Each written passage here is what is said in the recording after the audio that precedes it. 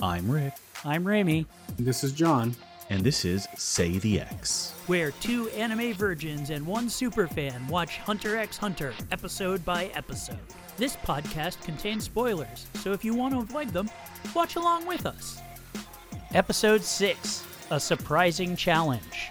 Our heroes reunite at Visca Forest Preserve, the site of the second phase of the Hunter exam. The Oreo, a little worse for wear, but mostly okay. After a short wait, the second phase begins.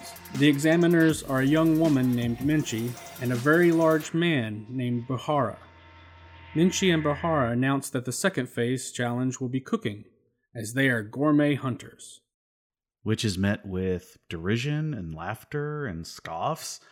The examiners push on and send the applicants out to hunt pigs for a pork dish.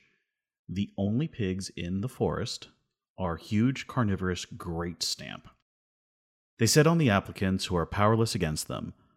Eventually, Gon finds out that the pigs can be killed with a strike to the forehead. Following his lead, the applicants return to the second phase of the kitchens and start to roast their pigs.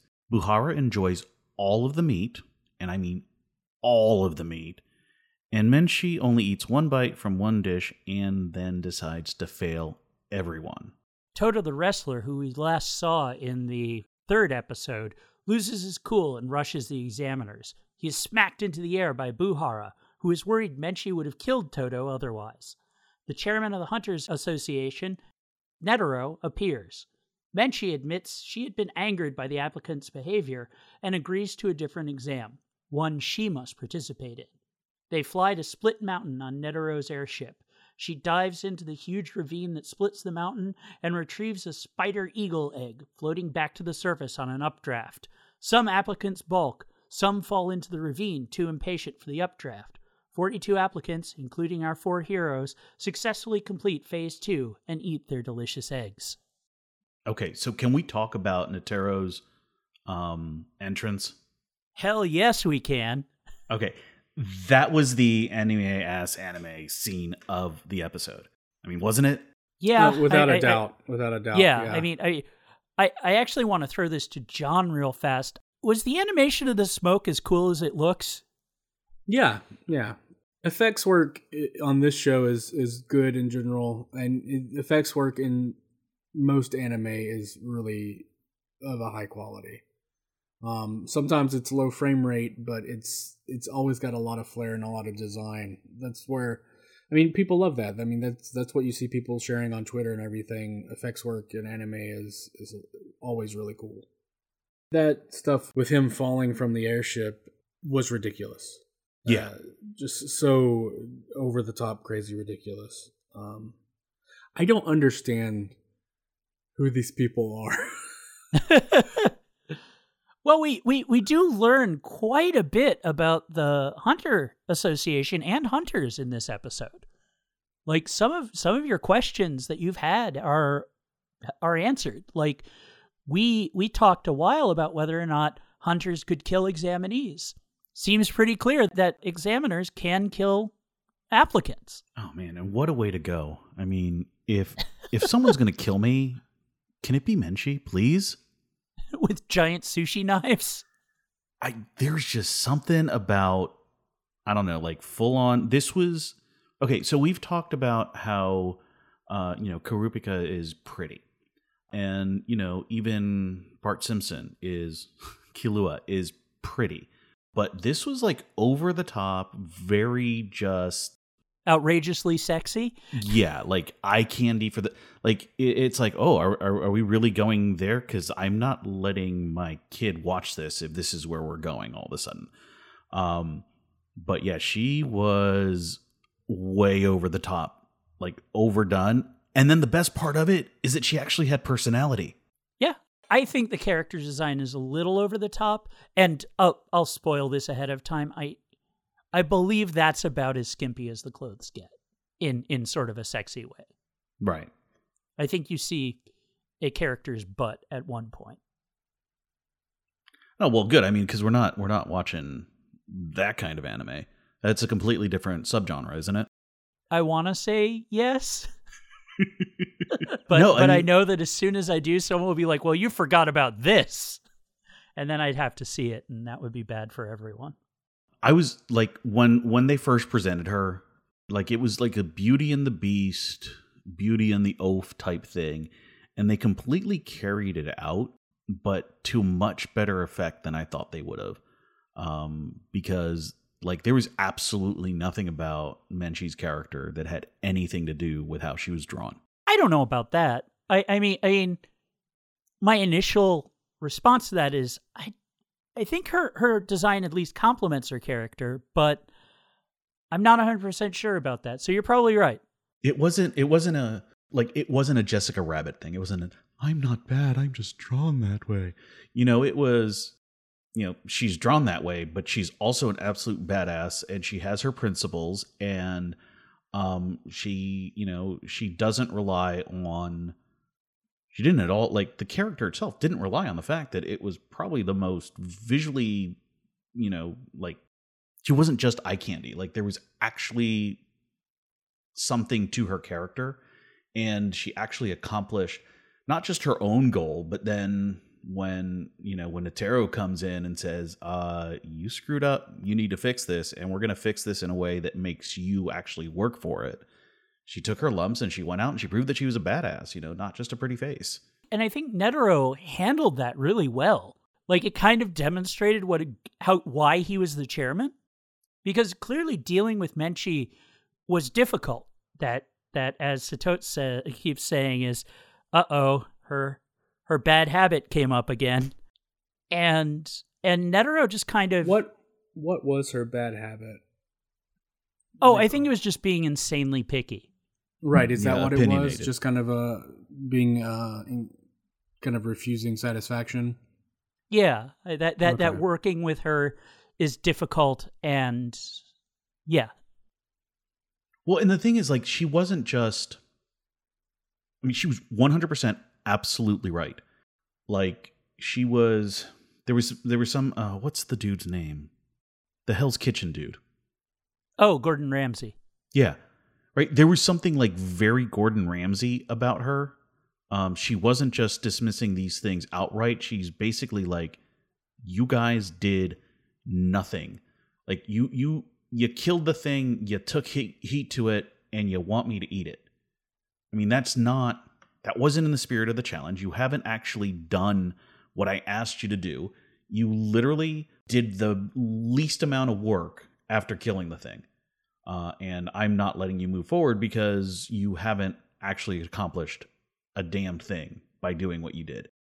Yeah, I think that the twist to do kind of like almost a reality cooking show after the previous episode with all of the monsters and the action sequence, they did a good job with that, because for me, especially as just the general audience, the ride that the characters are on, I very much felt like I was on that ride. It was very much like, wait, now we're doing an episode where we're going to do something goofy.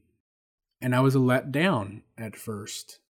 And once she started kind of reviewing what they were doing with the food, I was like, okay, I'm getting the point of this. And then once she has to do something, and she not only has to cook something, but she has to do something adventurous and very much in the kind of spirit of the opening credit sequence, it all kind of comes full circle. It's not like it was particularly surprising or anything, but they did a really good job.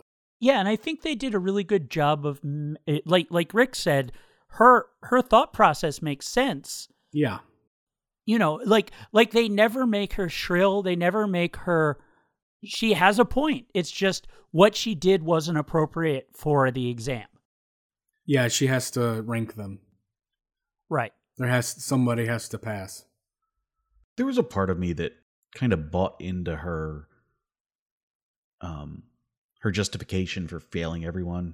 It was only a second, but it's like I issued a challenge, and that's the thing. Like, we still don't really know what the hunters are supposed to do. Well, we have a sense of one of the types of hunters now that I mean, we know two of them, right? We know blacklist hunters who hunt criminals and dangerous people, and we have gourmet hunters. And I feel like we can sort of extrapolate from that hunters can be almost anything that's about acquiring something. Acquiring something Dangerous. Anything. difficult to acquire. Yeah, something difficult to acquire. Yeah. But that can be anything that's difficult to acquire. Yeah. Yeah. And we actually have a third hunter, right, which was the hunter for hire, but at the same time it's, I guess that falls into I'll acquire whatever you want me to acquire as long as you pay me. Right, because that's what Kurapika and Leorio both want to be in their own way. Yeah. And I think we know that Kurapika and Leorio are a little in the dark about what exactly a hunter is. Like, they both have these sort of idealized visions of what it is, but we know by now that it's not that. I want to say that it was cool that the Jiminy Cricket dude gets another short moment in the sun. Yeah, he's up there connecting the wires for the calls and whatnot, and delivering messages. And Yeah, so the green dude gets another feature in there. I still don't know what the heck he is, and he doesn't have any facial features other than eyes and a mouth. no, I was happy to see him again. Yeah, I like that character design a lot. I just think he's cute and but also sort of like, I don't know, like very much your reaction, but I like that sort of, I don't know what that is. Yeah. Does he serve a purpose other than basically what seems to, he's just like a general like hand servant, right? That's what he appears to be. Yeah, he wears a tuxedo. He's probably like a body man or something like that. Jeeves. Yeah. Yeah. Exactly. No, so the chairman, really the thing that struck me the most about the chairman was his entrance. I think it actually, like, we have all of these assumptions that we've made, or that I've made anyways, about these characters having some sort of like innate natural ability that goes above and beyond the normal, right? Right. Hisoka is, his sleight of hand is ridiculous to the point that, he cuts a perfect circle through attackers and they all just fall right where they were standing before anybody knew what happened. Well, he turns to smoke. Yeah. Yeah, which is inexplicable, obviously. Yeah. The Pharaoh Savant, he actually, he can smell people from kilometers away. Like, they all have like superhuman ability. But jumping, like skydiving, how many stories did he jump out of that airship to interrupt the exam? He landed on one foot also. Yeah. That goes beyond superhuman to like full on supernatural. Yeah, it's a weird juxtaposition to have him be somehow, he feels indestructible. To have the clown be, magical and ethereal and terrifying. To have the big guy in this one who's just gigantic and so much larger than even the wrestler. Who's a big guy. Yeah, who was a big guy. Yeah, and was presented as a big guy when he was introduced. So there's just, it's definitely a universe that physics and things like that are not what they are for us. I am interested when there does appear to be limitations. And then suddenly there aren't. That's one of the weird things about this for me. Like, the way the characters act and the way the characters think, I find fascinating. But sometimes the introduction of the character's abilities being so drastically beyond what I assume are the abilities of some of the other characters in the same universe, it makes it hard for me to tell when someone's actually in danger, when something is really difficult. Right. Along those same lines, is this, because we're going through the exam portion of becoming a hunter right now, right? These candidates, what is it, like there's like 100 left at this point? Yeah, like 100 and some. Yeah. Yeah. So 140, I think, was the count at one point coming into the episode or at the end of the last episode. But I mean, are we to understand, or like, is it possible that any of these characters could potentially at some point through their training, right? Because this isn't even like we're going to make you a hunter. This is we're going to allow you to train to become a hunter if you pass this exam. We don't know that. Well, I mean, we know they're trying to get their hunter license. Yeah, so I think they pass the exam, they are a hunter. Well, but does the association, like, I don't know. So like when I passed my CompTIA exam, I all of a sudden I got my CompTIA number and I got all of this access to all this technical, these technical libraries that were there to support me as a hardware technician, right? Mm-hmm. So when they pass the hunter exam and they get their hunter license, does the association support them with knowledge and training? And is there a way to like study to be as badass as the chairman? I don't know.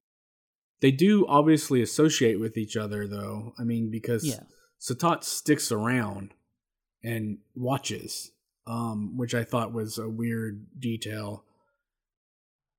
He checks up on them and sees that it's not going great, and kind of he's the one that notifies Jiminy Cricket. Yeah. So there's an element of like they're obviously still involved with one another. Satat knows them by name. They are all super familiar with the chairman, obviously. So, I don't know anything about like on the job training or furthering your skills necessarily through the organization, but one, it leads me to believe that there probably aren't that many people who are hunters. Yeah. Well, I mean, we can sort of surmise that from how quickly people have dropped out, right? Yeah, but they do it once a year, and there were like 450 people per year. Yeah, but let's say, I mean, we're already down to 1/10 essentially of the starting people. Oh, for sure. And this isn't the last phase of the exam. Right, yeah. But I also don't know, is this the Hunters Association for a particular region of the world? Is it global? Is this Hogwarts, or is it the School of North America, or is it some kind of overarching? Is this the Zabon chapter of the Hunters Association? Right, so I don't know that necessarily either, but I always assumed there were few of them, but I was surprised by the kind of familiarity. Yeah, the camaraderie. Yeah, that they had. There's 5 known hunters at this point, right? There's Jing, there's the chairman, there's Bahura, Menshi, and Satats, right? So we know that there's at least 5 of them. That's not a very big group to keep track of. There has been a certain amount of exposition as to, who is allowed to be examiners. You already have to be a hunter. They rotate examiners every year, so I'm hoping it's not the same 5 always doing the exams. No, we know it's not. The examiners and the exam change every year. We know that. Yeah. We know that whoever it was Hisoka potentially almost killed in the previous test is probably, we're not going to run into that hunter in this test. Like they made it clear, like because they do rotate them out and the test itself is very different, that almost killing an examiner is not a disqualifying thing because you're probably not going to run into them in another year. So that's why I'm saying, like, I'm assuming there are probably thousands of hunters. I was surprised that these 5 were so familiar to one another. Maybe they're just, they don't ask like, hey, Joe Schmo passed the exam and he's a hunter. He's an all right guy, but I don't think he's good enough to be an examiner. Maybe there's a pool of like, 30 or 50 or 15 or whatever, like really top, the top hunters there are. They are the ones that rotate through being examiners. I don't know. We know that there's at least 50 hunters, because Leorio says that when Forbes puts out its top 100 richest people on the planet list, that 50 of them, more than half are hunters. More than half are hunters. So we know there are at least 50 hunters. Okay. So I'm assuming there's actually a decent number of them. Obviously small, but it's kind of like saying, like, how many NFL players are there? Like, there's quite a number of them, really, but based on the world population, it's a very, very small amount. I was thinking more, the FCC licensing exam for amateur operators, where, like, you can get your FCC license by taking the test, but the test is actually has to be administered by 3 volunteer examiners. And the volunteer examiners actually have to pass a separate test in order to become volunteer examiners, et cetera, et cetera, et cetera. Where, like, it's completely self-contained. The examiners are all operators, and the examiners are the gatekeepers for the new operators, and you can't become one until you've become the other. Yeah, no, I think that's a pretty good analogy. Yeah, and I think that's exactly what's happening here. We don't know if there's another test to become an examiner. Right. Yeah. Or if all you need to do is become a hunter. Well, and I think that if if there is a test to become an examiner, or, like, if you become an examiner, like, there has to be a conclave, right? Like there has to be a senate or something where the examiners get together and say, definitely, there's a chairman. If there's a chairman, he's the chairman of some kind of a board, some kind of a group. Yeah. Now, is he the chairman of the Hunter Association? He's of the association, not of the examiners. He's also the head of the examiners. He's the one running the exam. I think it's like because he's chairman, he runs the exam. Right. Because he sort of mentions, usually I stay behind the scenes. Yeah, until, somebody decides to fail everybody in phase 2. Right. Yeah, I mean, that was kind of a weird thing as well, because this is our 6th episode. Again, for the type of tests they're given to be so drastically different from anything else that they've experienced, but also that we've been led to believe is going to be the type of test you would take, to having these 2 very differently eccentric examiners, eccentric in a totally strange and different way from Satats. And then we also meet the chairman in the same episode. This episode, and he's also eccentric, right? Oh, of course, but this episode had a feeling of theater of the absurd. Yes, it had a feeling of absurdity, but it also had a feeling of I hope they're not going to do too much in this single episode. And they didn't. They didn't, but I had that fear. Right. Yeah. Almost from get-go. I had a strong aversion to Minchi and her design. For me, Minchi's design was incredibly distracting. You used the example of, like, a Jessica Rabbit, and I think it's not a terrible example, but Jessica Rabbit, it plays on an established Western animation trope, and Who Framed Roger Rabbit is set in a particular time period when that trope was really strong. She is based on kind of a Tex Avery, Little Red Riding Hood, sexy cartoon girl archetype. And Minchi is obviously, she fits that kind of sexy anime girl archetype. It just felt out of place in the rest of the cartoon. Well, but everything about her was out of place. I'll agree with that. But it felt unnecessary.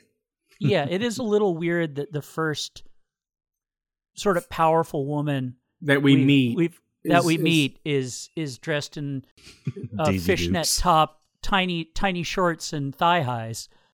And she does have a character. She's not particularly one-dimensional or anything. The things that she accomplishes and the things that she's expecting, and even the way the examinees, the participants, treat her, they don't spend a lot of the episode kind of overly sexualizing her. Although Netero takes a good look. No, he does, and it's an incredibly inappropriate moment. Yeah, I know. It's just like, oh, come on.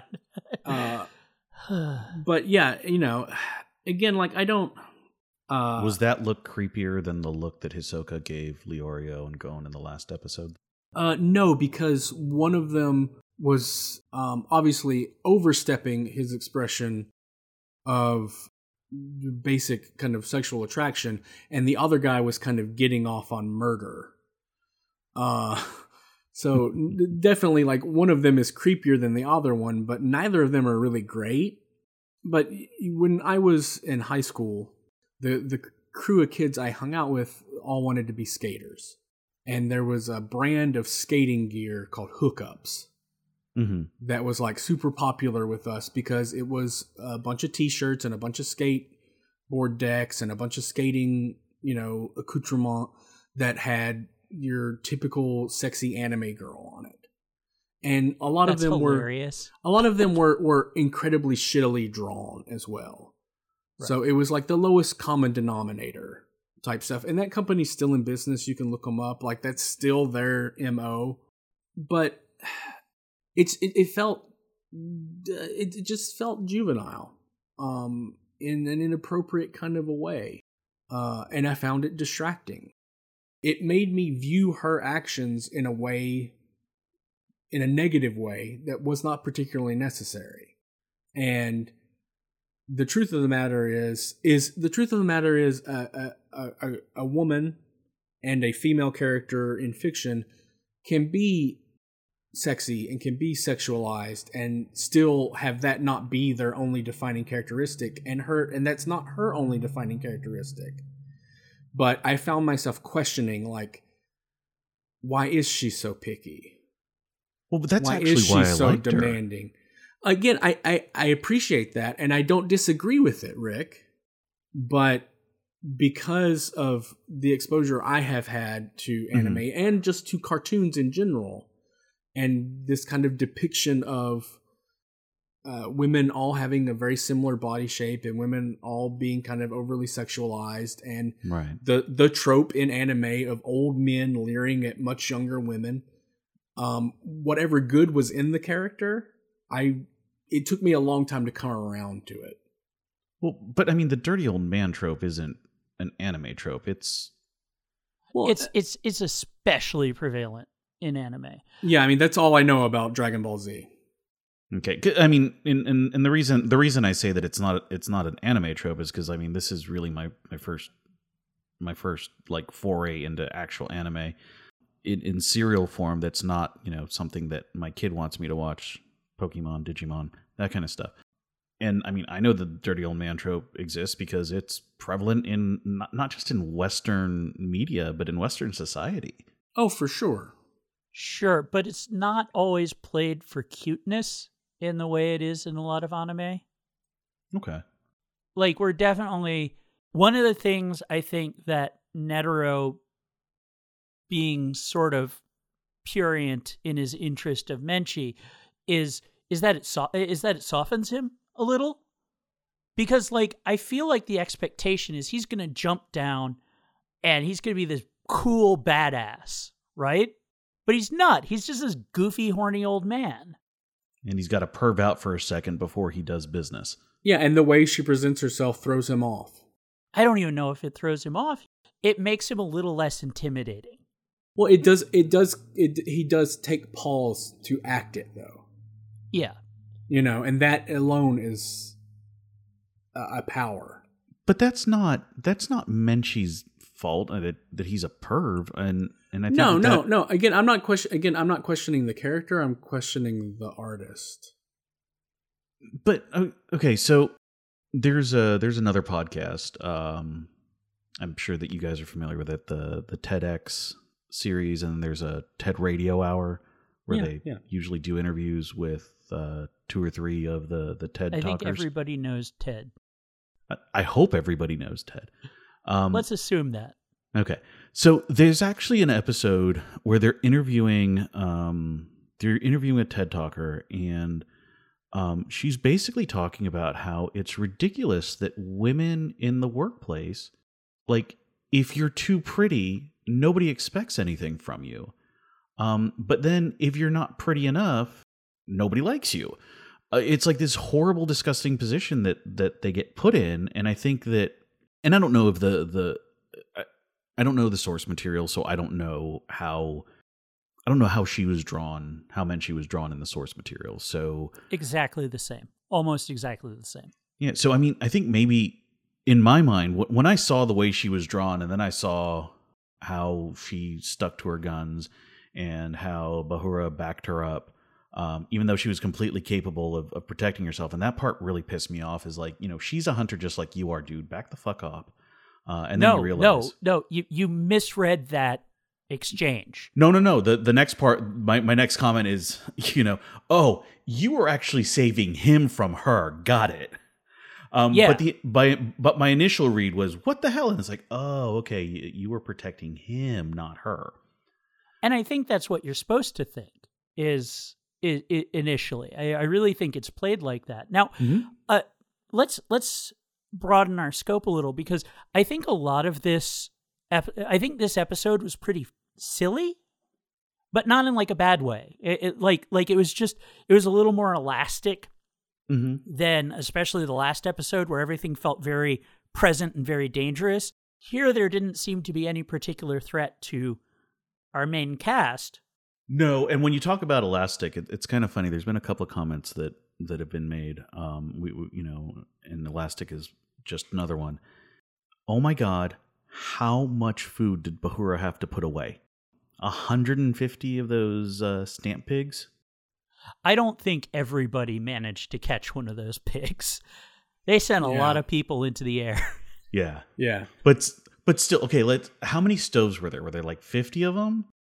Let's say there were 70 of them. Let's say half managed to get one of the great stamp. Yeah, I mean, he's still pretty freaking elastic to put that much food away, because it is very obvious that he is the only one eating, because the Menshi's thing is like, she won't even deem to eat it, because it's literally just, you put it on a spit, you put heat to it, it's garbage, you haven't done anything, and she takes one bite the entire time.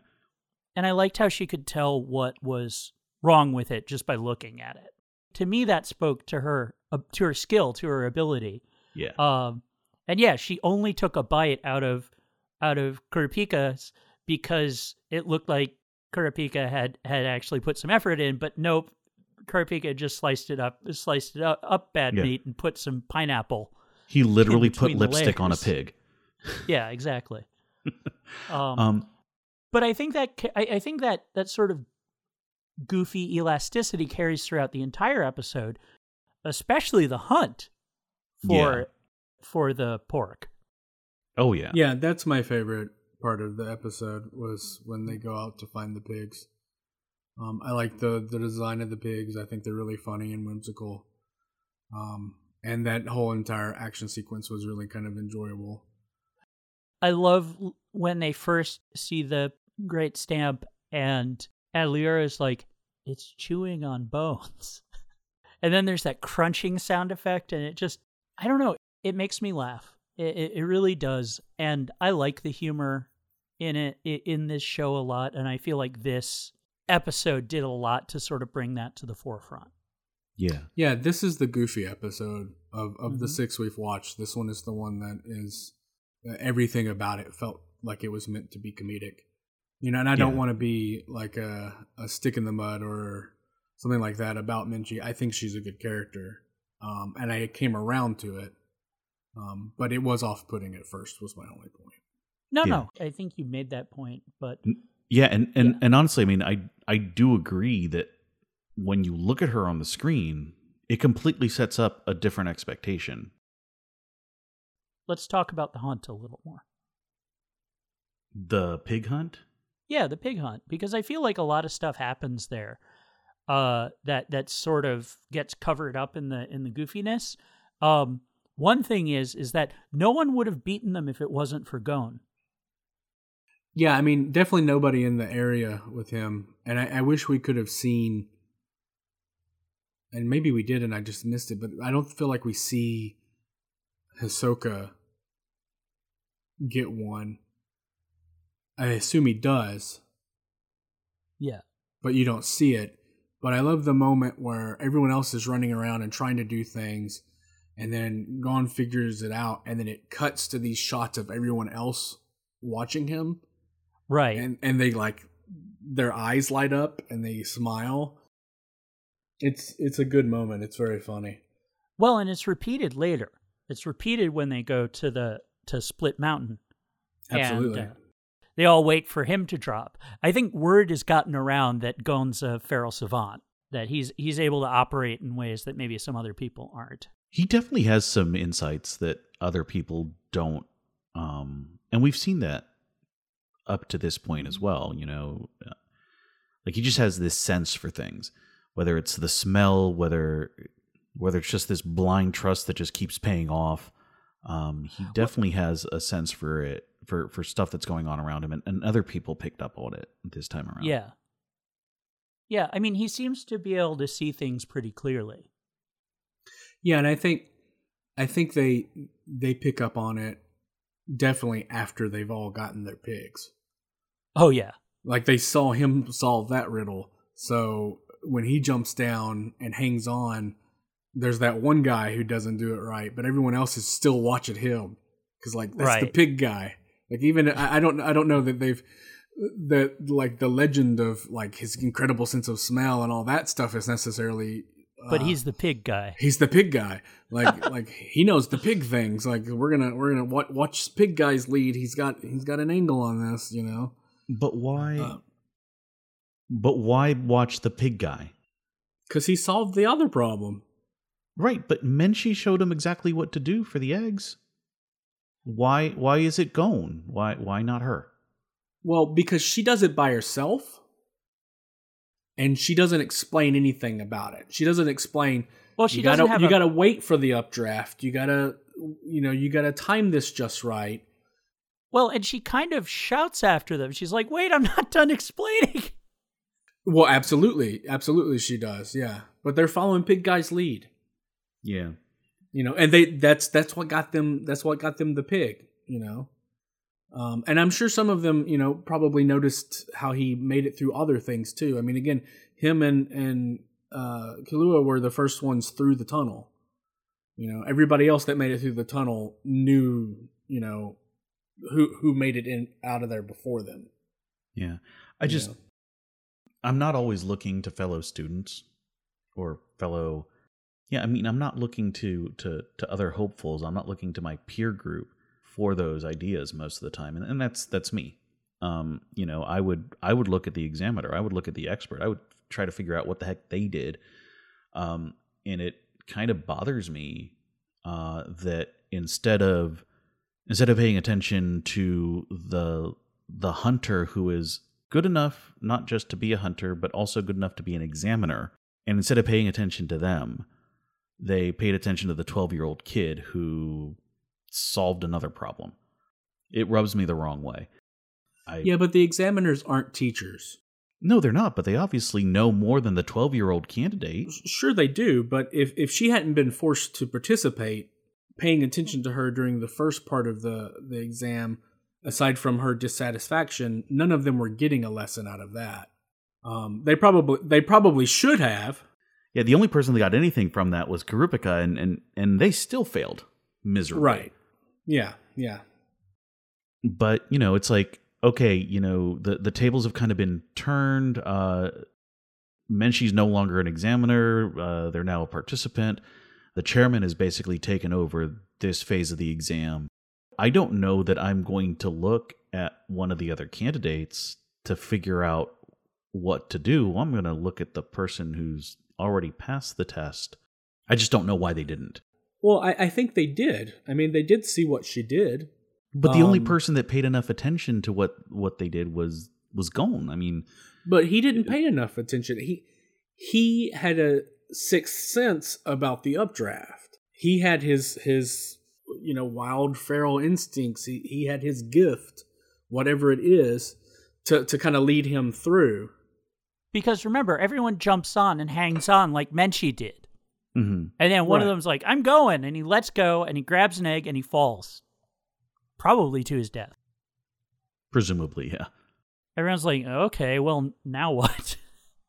And Gon's the one who figures out the next step in it, which Menchie had not had a chance to explain. Right. Because of their eagerness.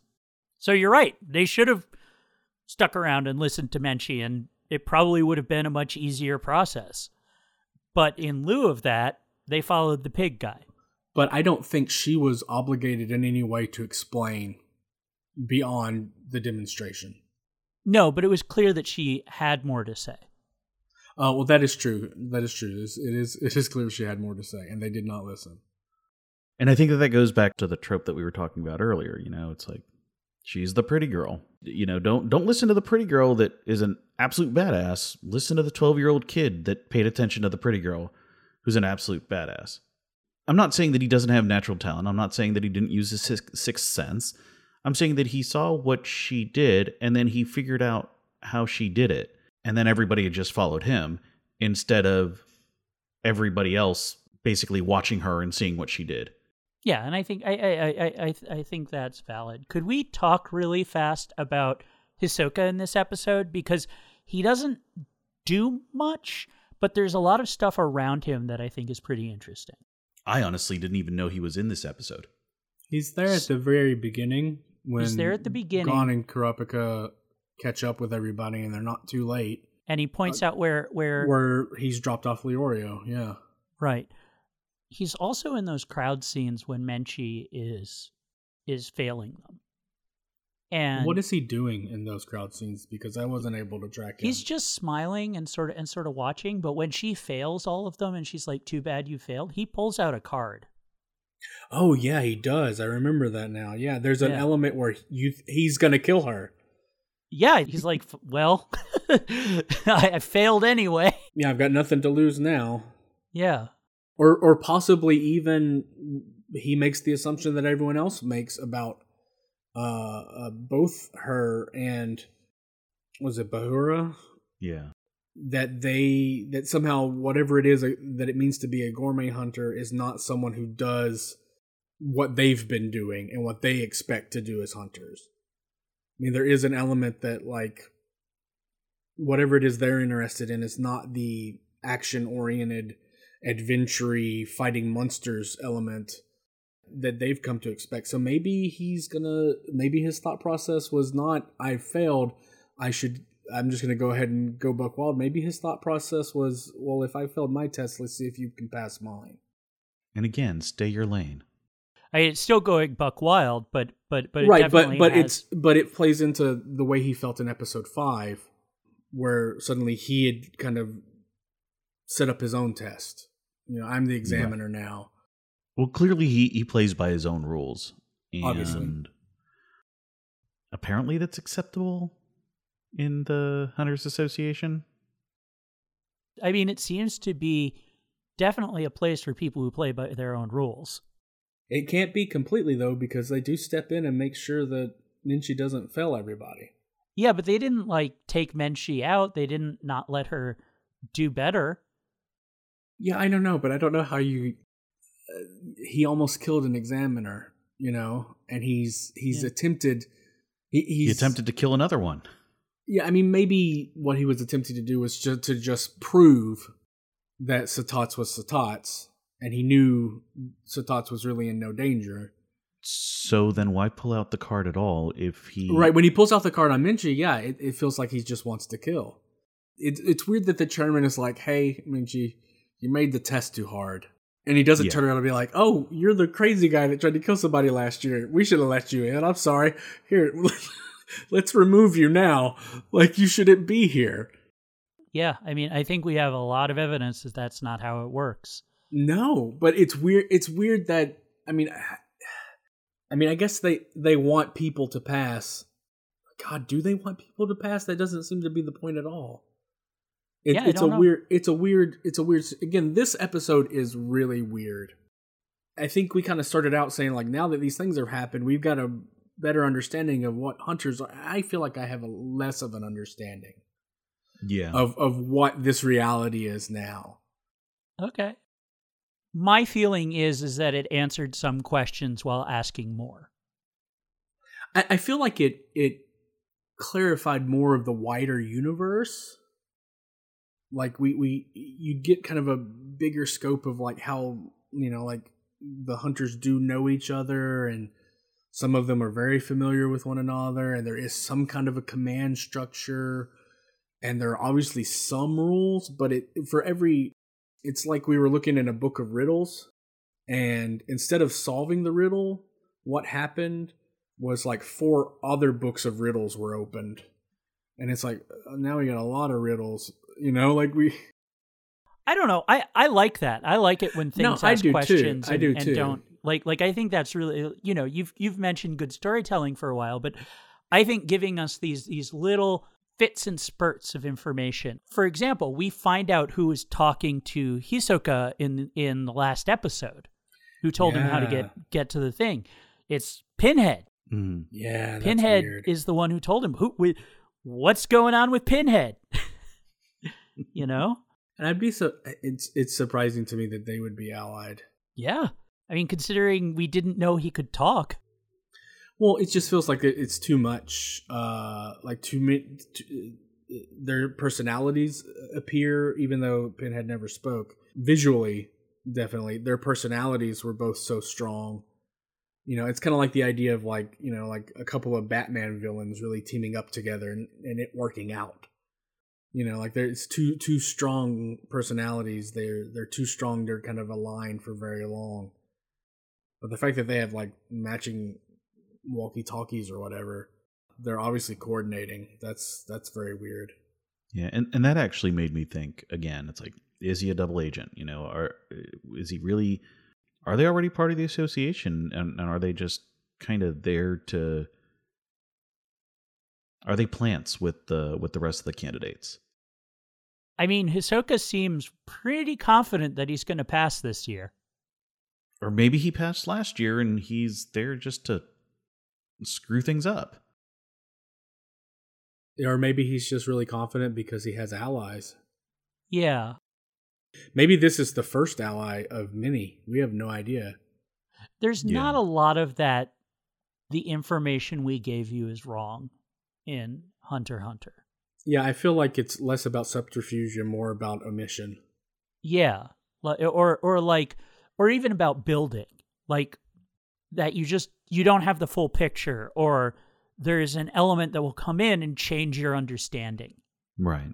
That generally it plays it pretty straight with the facts. But have we decided that Tonfa is trustworthy?